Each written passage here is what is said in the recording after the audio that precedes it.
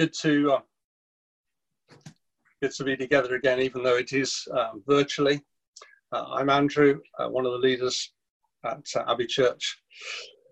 So, freedom, as Jenny said, we're beginning a new series now over the next few weeks, thinking about freedom. Freedom is a much used and in a sense a powerful word, isn't it? Because it represents a powerful force, and human beings want to be free, and we want to be free in all sorts of ways, whether that be free from human dictatorships or freedom from slavery, of course, has been in the news quite a bit recently, but also as that desire, isn't it, to be personally free.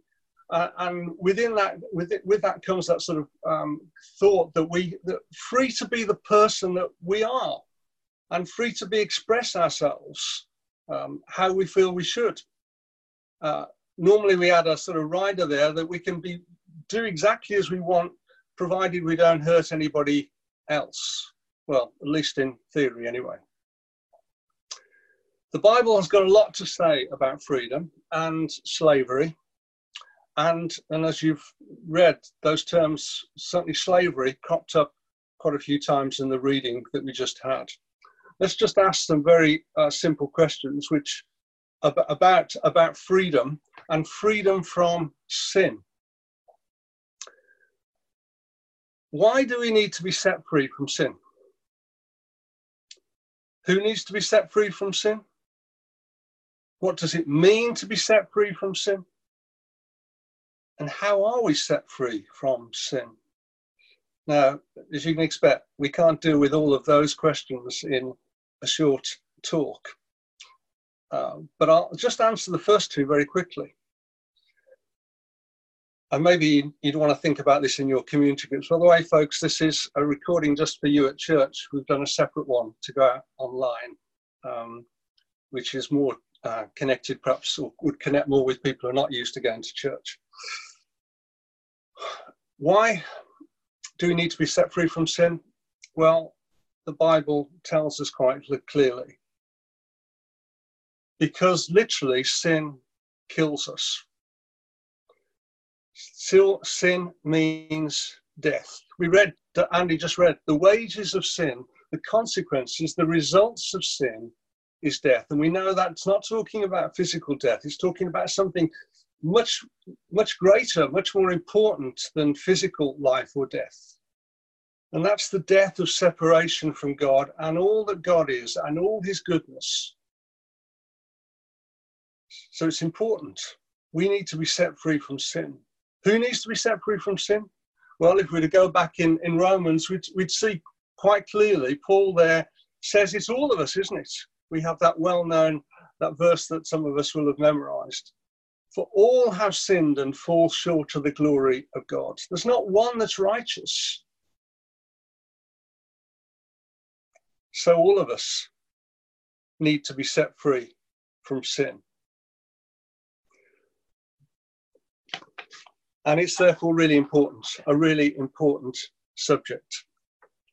Everyone has sinned, and the wages of sin is death. But of course, the end of that verse, 6:23, says, but the gift of God is eternal life in Jesus Christ, our Lord.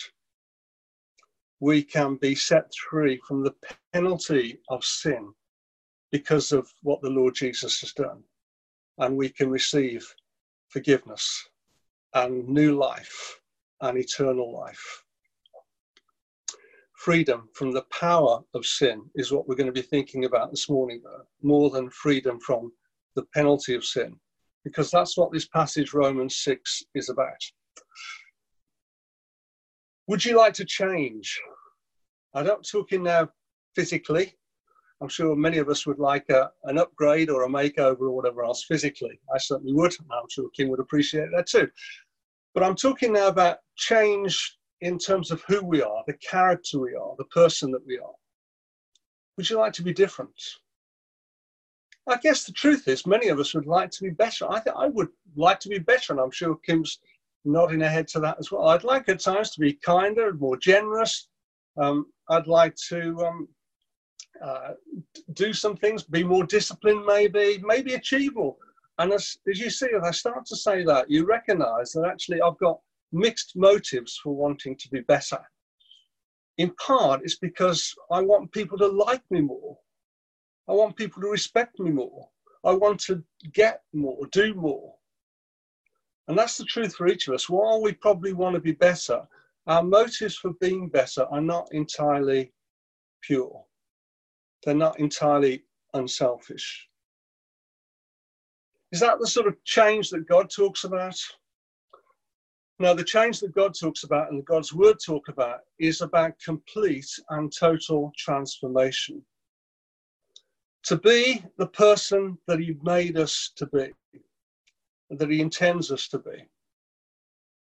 And the Bible has a very clear blueprint of what that looks like. And the blueprint is Jesus Christ. He's the one that God intends all human beings to be like. And Jesus was free from sin. He was tempted, it says. In fact, I think somebody referred to it earlier. He was tempted in all ways, as we are, and perhaps in ways that we're not tempted, and yet he did not sin. When I'm tempted, sadly too often I sin. Jesus was not like that. But God wants me and you, all of us, to become like the Lord Jesus Christ, to become righteous like him. And Paul has explained what we call justification in the chapters leading up to this one in Romans 6, how we are justified by Christ's death and resurrection. You know the old phrase, just as if I'd never sinned, how we're put right with God. But this chapter, Romans 6, is not about justification, but to use the other big word, it's about sanctification. How do we become more like Jesus? Let's just put two very clear statements in here at this point.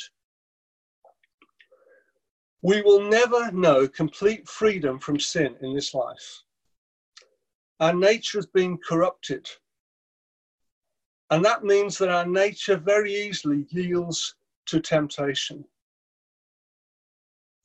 Sin remains in our lives and always will. One day that will not be true. Hebrews 12:23 talks about spirits made perfect. One day we will be free from sin completely, as the Lord Jesus Christ was. So we'll never know complete freedom in this life. And secondly, we can't do this by our own efforts as Christians, because this chapter is written to believing people in Rome. And many of us listening now are believers in the Lord Jesus Christ. But we can't live the Christian life even by our own efforts. A Puritan once wrote, we're more able to stop the course of the sun or to make rivers flow uphill as by our own efforts, skill and power to rule and order our hearts. We need a heart change, and that's what God's intent on doing. So how can we know increasing freedom from sin? Because that's what God wants. For us as believers to know increasing freedom from sin in our lives, and therefore for our lives to be more lived by his power, for his purposes, in his ways. There's a story that Tim Chester tells in his book about change. And it's about a Christian musician or Christian music publisher maybe, who went to see his pastor. And this Christian guy he confessed that he'd had 3 years of hopelessness in his life, characterized by anxiety and panic attacks or whatever else. And he confessed his hopelessness to his pastor. And to his great surprise, the pastor said, the problem is, I don't think you're hopeless enough. And at first he thought the pastor was joking, but he wasn't. Because the pastor went on to say that the problem was that he was trying to change things himself. And he told him he needed to stop trusting in his own efforts to change the situation and change his life, and start trusting more in what Jesus Christ had already done for him on the cross. And this guy then said, it was like a light went on. And for months after that, Every time he felt anxious or hopeless, he would say to himself, I am a hopeless person. But Jesus Christ died for hopeless people like me. And in that simple story, there's a profound truth that if we're going to continue in the Christian life, and if we're going to know increasing freedom from sin, then the way that happens is the same way that we came to Christ in the first place. And the way that we came to Christ was through recognizing our weaknesses, recognizing our need, recognizing that we were sinful, recognizing that we deserved his judgment, but also recognizing his grace and putting our faith and trust in his grace and what his grace worked out on the cross and in his resurrection achieved for us. Right, we come to Romans 6 now, and we're going to look at this fairly quickly. And I think there's three things that I want to bring out from this chapter about how we can know increasing freedom from sin. Do you want to know that? I do. I want to know more about that. And so let's listen to what Paul says in Romans chapter 6. As I said, we won't be able to go through it in great detail, but let's pull out some things. First of all, do you remember Jesus said, the truth will set you free? John 8, verse 32.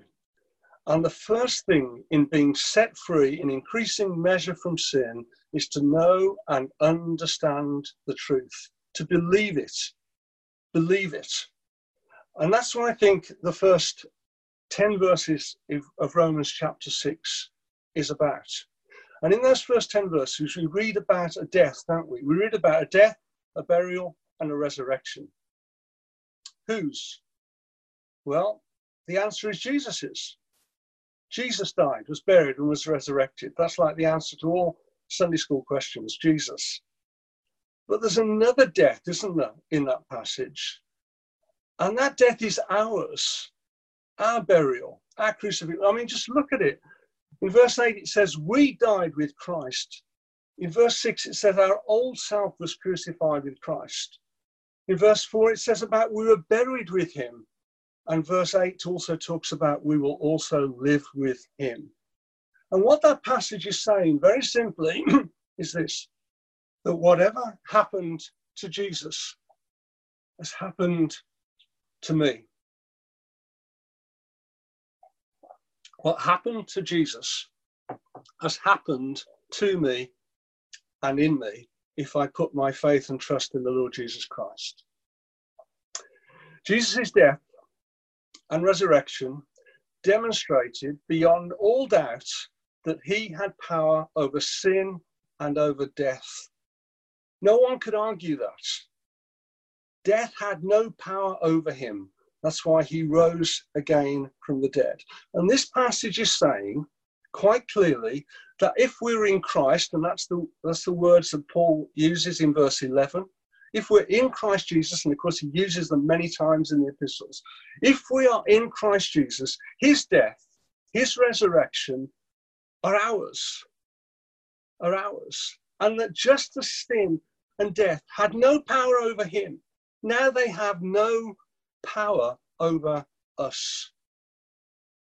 Now that will mean something absolutely wonderful in the life to come, as we've already said, but it also means something in the here and now. Let's just read verses 6 to 7 together.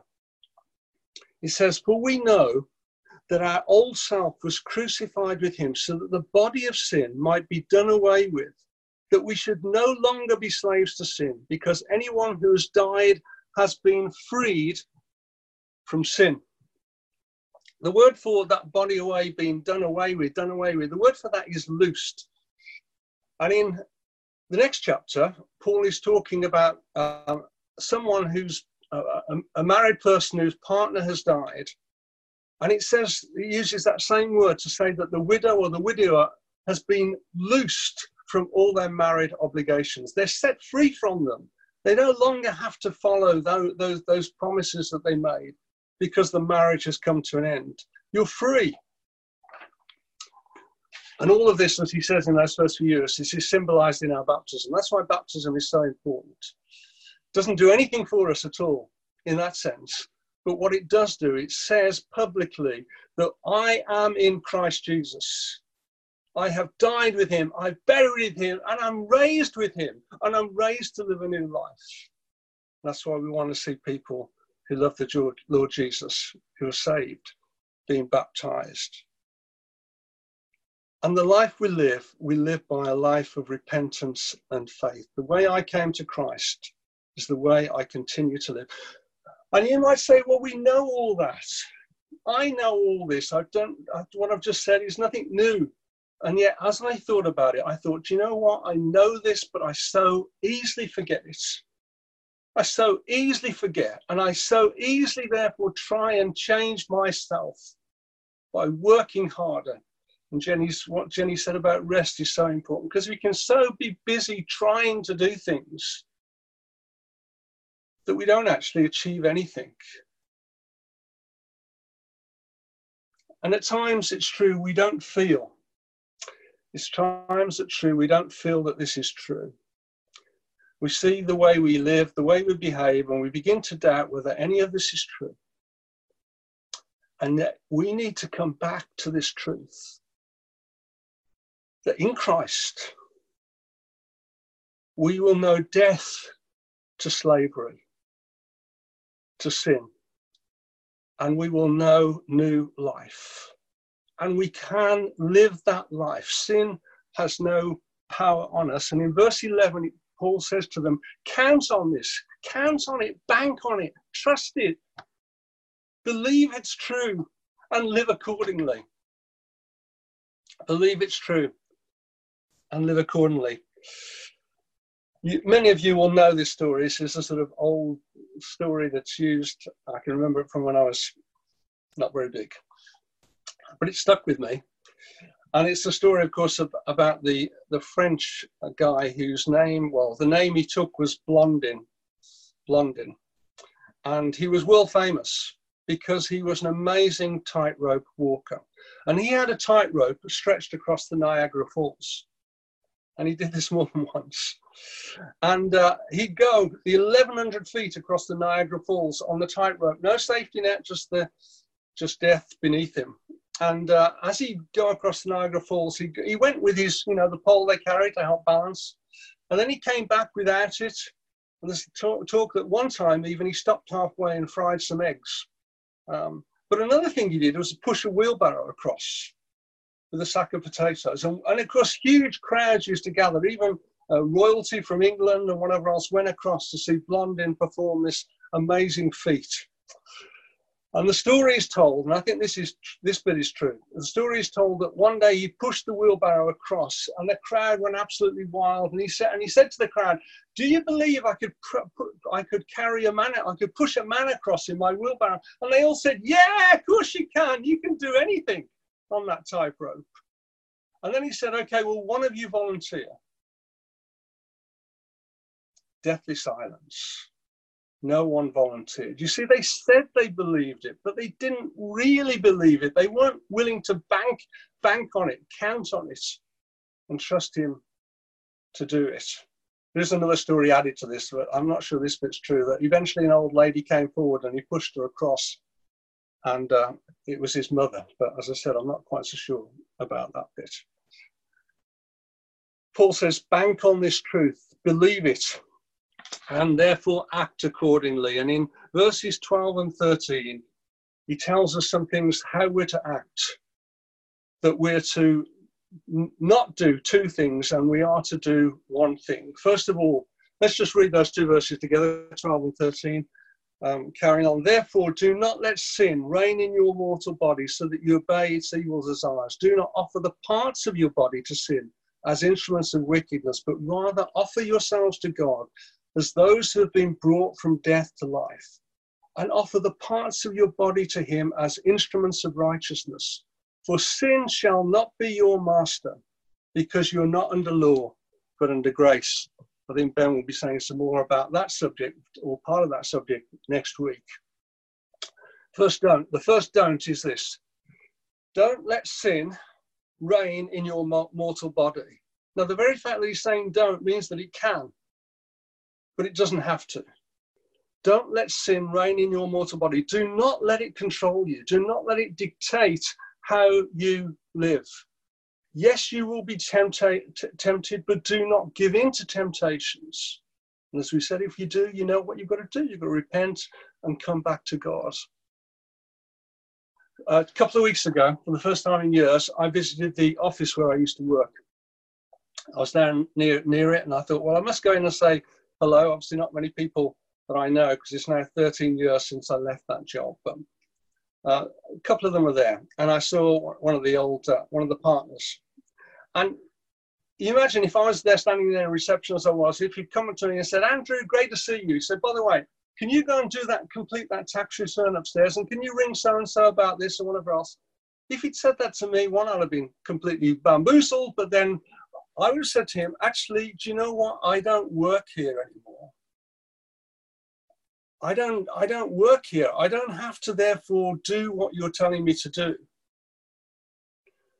We don't have to do what the devil is tempting us to do, because we no longer belong to him. We're no longer his slaves. The truth has set us free. And therefore we can live differently. And the next thing he says, don't do in verse 13 is don't let your body be used for his purposes or for your own selfish purposes. The same thing, instruments of wickedness. He's talking about us physically now, here and now. This has nothing to do with the afterlife. This is now. Think about your bodies, your minds. What do you think about? What are you focusing? Think about your eyes and your ears. What are you watching? What are you listening to? Think about your hands and feet. How can God use my hands? Where does he want me to go? So don't yield them to wickedness, but instead the thing to do is to offer our bodies to him. That's what verse 13 is about, isn't it?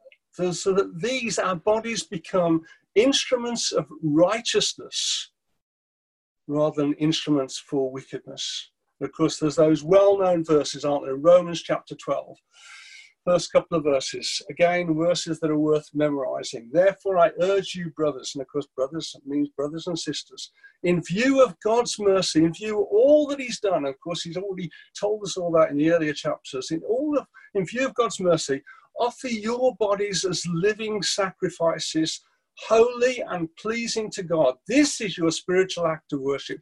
Don't conform any longer to the patterns of this world, but be transformed in the renewing of your minds. And that is something we choose to do. It is an act of the will. And the Holy Spirit, we could look at chapter 8, the Holy Spirit then works within us so that those intentions can be realized, so that can happen. They can become a real reality. It is something in which we cooperate with God as we are meant to become more and more like the Lord Jesus. You know, that does not happen by us being completely passive. It's not something that happens to us that each night we sleep, you know, that God works on us a bit more and we become more like the Lord Jesus. It's something that happens as we surrender our will and yield ourselves to him.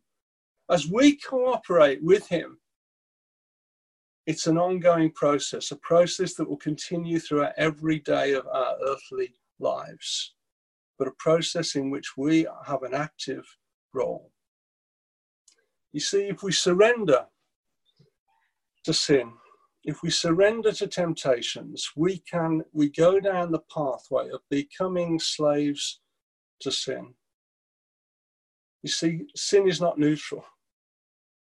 The devil is active. He's real.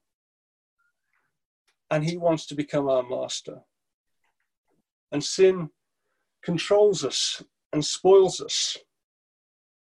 We reap what we sow. You heard the thing about sowing a thought, reaping an action, sowing an action, reaping a habit, sowing a habit, reaping a character. That's what happens.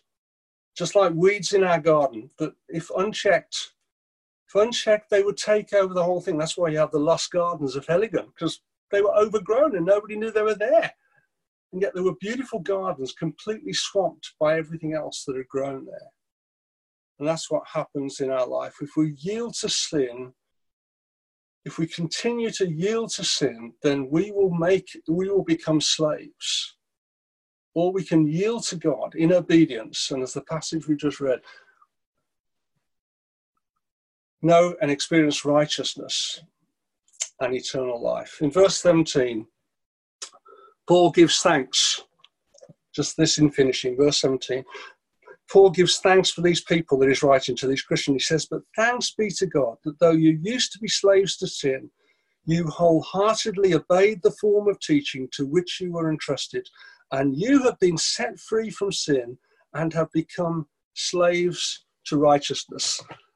The people that he wrote to believed the truth of the gospel that they heard. They believed it, they counted on it, and they acted on it.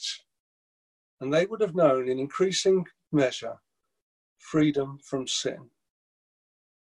And we pray, don't we, that that might be true for each one of us. Amen.